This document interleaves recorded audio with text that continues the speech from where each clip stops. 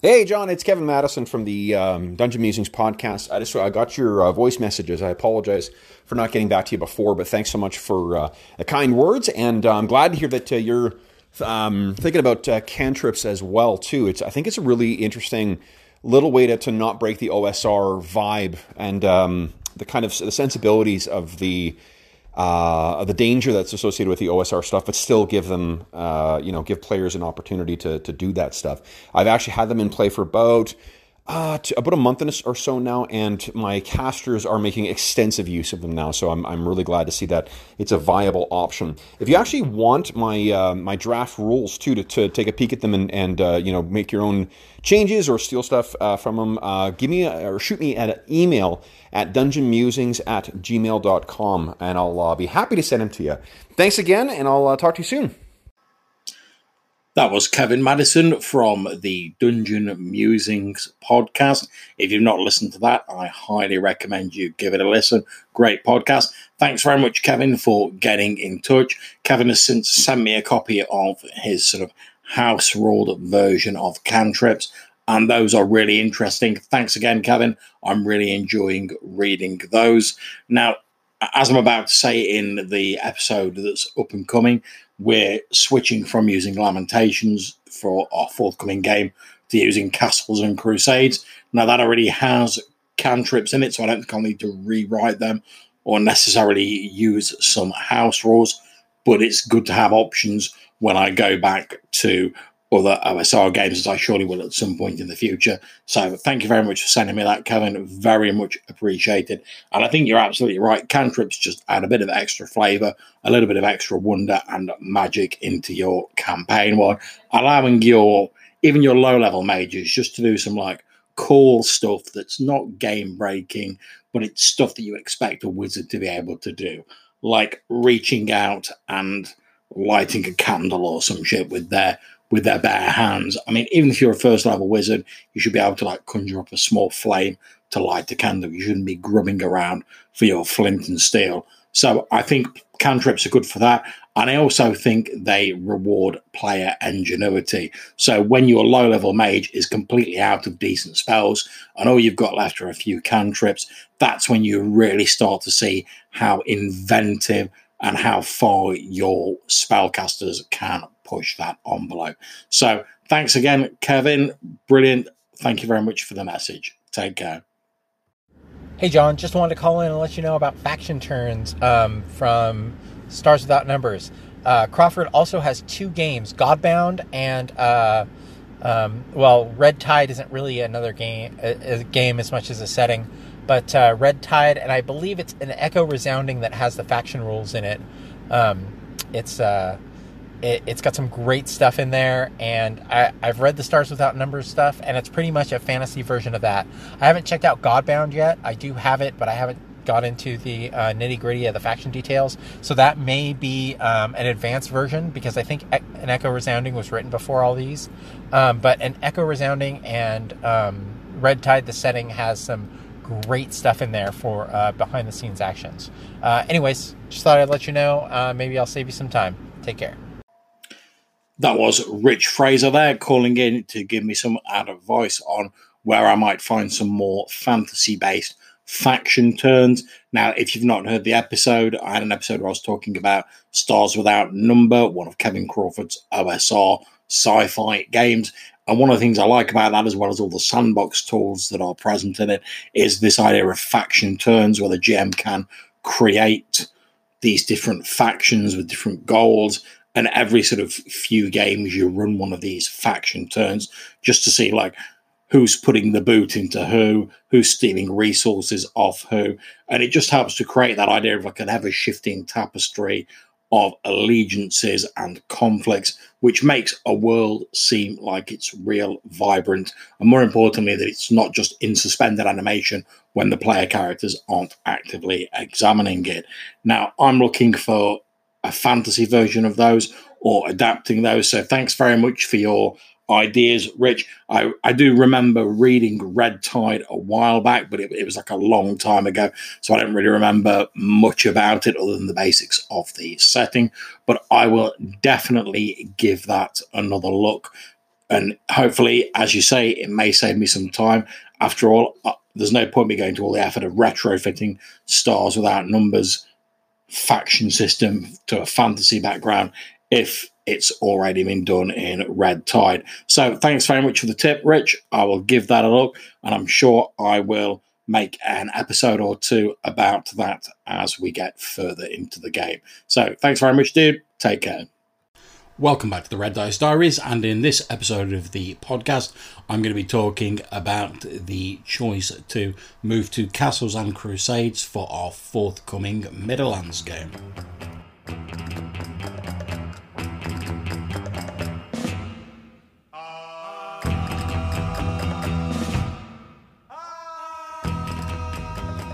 Now, originally when we decided to run a Middlelands game using the forthcoming Great London book from Monkey Blood Design, we were going to use Lamentations of the Flame Princess, which is a very good OSR system. I'm a great fan of it, and I'm very comfortable with it. So you might ask yourself, why did you decide to change to another game such as Castles and Crusades?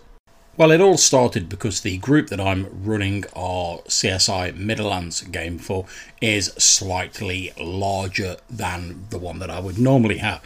I always try and get a couple of extra players than I think we'll necessarily need, because attrition, real life, stuff like that tends to whittle away people, and we've lost like one or two people like before the game's even started. That is just the nature of the beast. However, this time we've ended up with about sort of 5 or 6 players who seem like they're committed to it, which is a great thing, because it means even if 1 or 2 people can't make a session, we've still got like 3 or 4 who we can run with. However, it also means if everyone turns up, we're going to have a much larger party. Now, typically, I've run OSR games for sort of 3 or 4 people, so certainly with things like Lamentations, the relative dearth of character classes hasn't really been an issue. I mean, in Lamentations, you've basically got the fighter, the magic user, the cleric, the thief, elf, dwarf and halfling, so that's 7 classes. Now, even if everyone wanted to play a different class, that would literally cover all the classes that are in Lamentations, which is fine if everyone wants to do that. And obviously there is an argument to make for the fact that, well, you shouldn't just be relying on class to make your characters different. You should be relying on your role-play and your characterization and stuff like that. However, there is also an argument to be made for the fact that it's quite cool to have a variety of different abilities within a group. It just lends a bit of extra zing and a bit of extra excitement to the game. And a couple of my players had mentioned that they wouldn't mind having a few more options as regards to their player characters. Now, they weren't demanding this of me by any means. All of them were sort of quite happy to play Lamentations. They were just sort of asking whether there was a way they could have more options. And this is something I would encourage. I mean, I'd rather if I'm running a game for you and you're like, oh, well, I'd like to see a bit more of this or a bit less of this. Hell, if you don't tell me about it, how the hell am I supposed to know about it? So I was quite happy with that.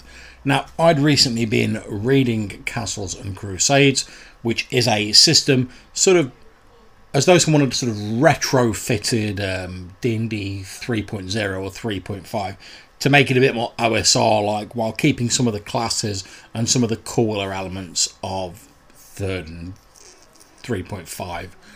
So I've been reading that, and I floated the idea to the players, well, do you fancy giving this a go? Because there are a number of different classes in this game. So in Castles and Crusades, we have assassins, barbarians, bards, clerics, druids, fighters, illusionists, knights, monks, paladins, rangers, rogues and wizards. And I'm sure there's other stuff in supplementary materials, but those are the basic classes in the main player's handbook. Now, one of the things I particularly like about this is that each class doesn't have a massive flotilla of special abilities. They just have a few sort of that give them that a little bit of extra flavour.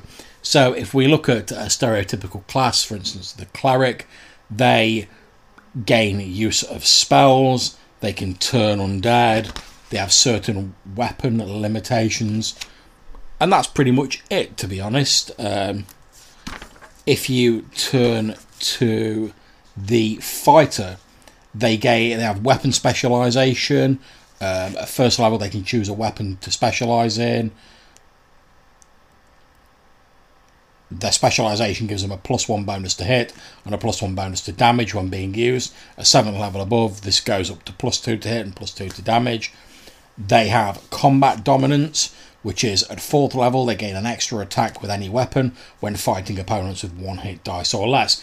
And a similar ability is seen in a lot of OSR games. For the fighter, they can normally scythe through like loads and loads of your 1 hit dice or less plebs/minions. And at 10th level, they gain an extra attack. And obviously their base to hit score goes up a bit faster than other classes. But that's pretty much it.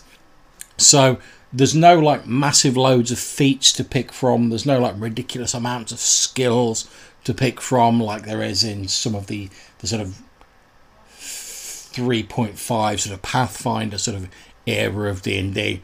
And yes, I do regard Pathfinder as a version of D&D because in the same way that I regard Lamentations as a version of D&D, because they use the same bloody rules pretty much.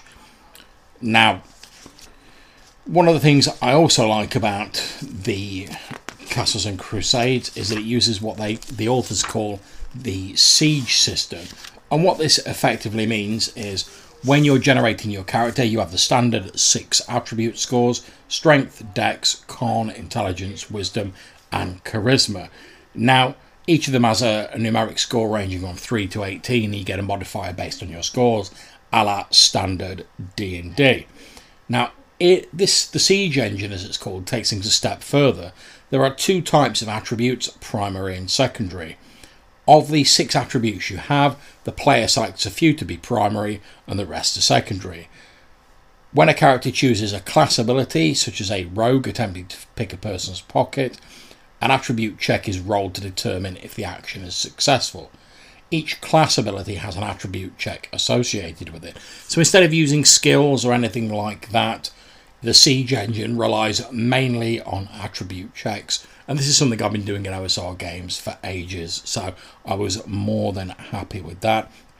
And the way the difference between the primary and secondary attributes work is that if you're making an attribute check using a primary attribute, the base difficulty is going to be 12 plus or minus whatever the GM thinks is appropriate for the difficulty level. Whereas if it's a secondary attribute, the base challenge rating is 18, plus or minus whatever the difficulty is. So you can see that you're far more likely to succeed with a primary attribute, but it certainly doesn't make things impossible if you're using your secondary attribute. You can get bonuses from other places that can mean you're quite likely to succeed on those rolls as well, just depending on the situation and how things go. But I think this is a really elegant way of handling tests, giving you a little bit extra guidance than you get in some of the OSR games, and preserving some of the bits I like about 3.0 and 3.5, such as like cantrips and a number of the different classes and stuff like that, but without adding a lot of complexity and jettisoning some of the system bloat that went along with those 2 games. One of the things I'm also quite a big fan of in the game is the races and how they're handled. Now, obviously, race as class has been a thing in most of the OSR games I've ran up until now, and I'm absolutely fine with that, whereas Castles and Crusades does separate races out from class, which a lot of my players are quite happy about, and I'm not fussed about, if I'm perfectly honest. However, I do like the way Castles and Crusades handles the different races. Basically, you get some bonuses and penalties to your attributes, a couple of different abilities, and some additional languages, and that's pretty much it. Again, it's not terribly overcomplicated. So if we look at, let's pick an old staple, let's go for dwarves. So dwarves, you get animosity towards elves, you get a -2 to charisma checks when you're dealing with them. Deep vision, you can see 120 feet in darkness effectively. You can determine depth and direction as naturally as a human can sense which way is up. You don't have to make a roll for that, you can just do it because you're a dwarf. You have enmity, goblins and orcs. You gain a +2 bonus to hit against those creatures and a -4 on charisma checks against them. You've got defensive expertise against giants and ogres, so you get a +4 to armor class against them. You're resistant to arcane magic, +3 to saves against arcane spells. You resist fear, +2 bonus on saving throws against fear.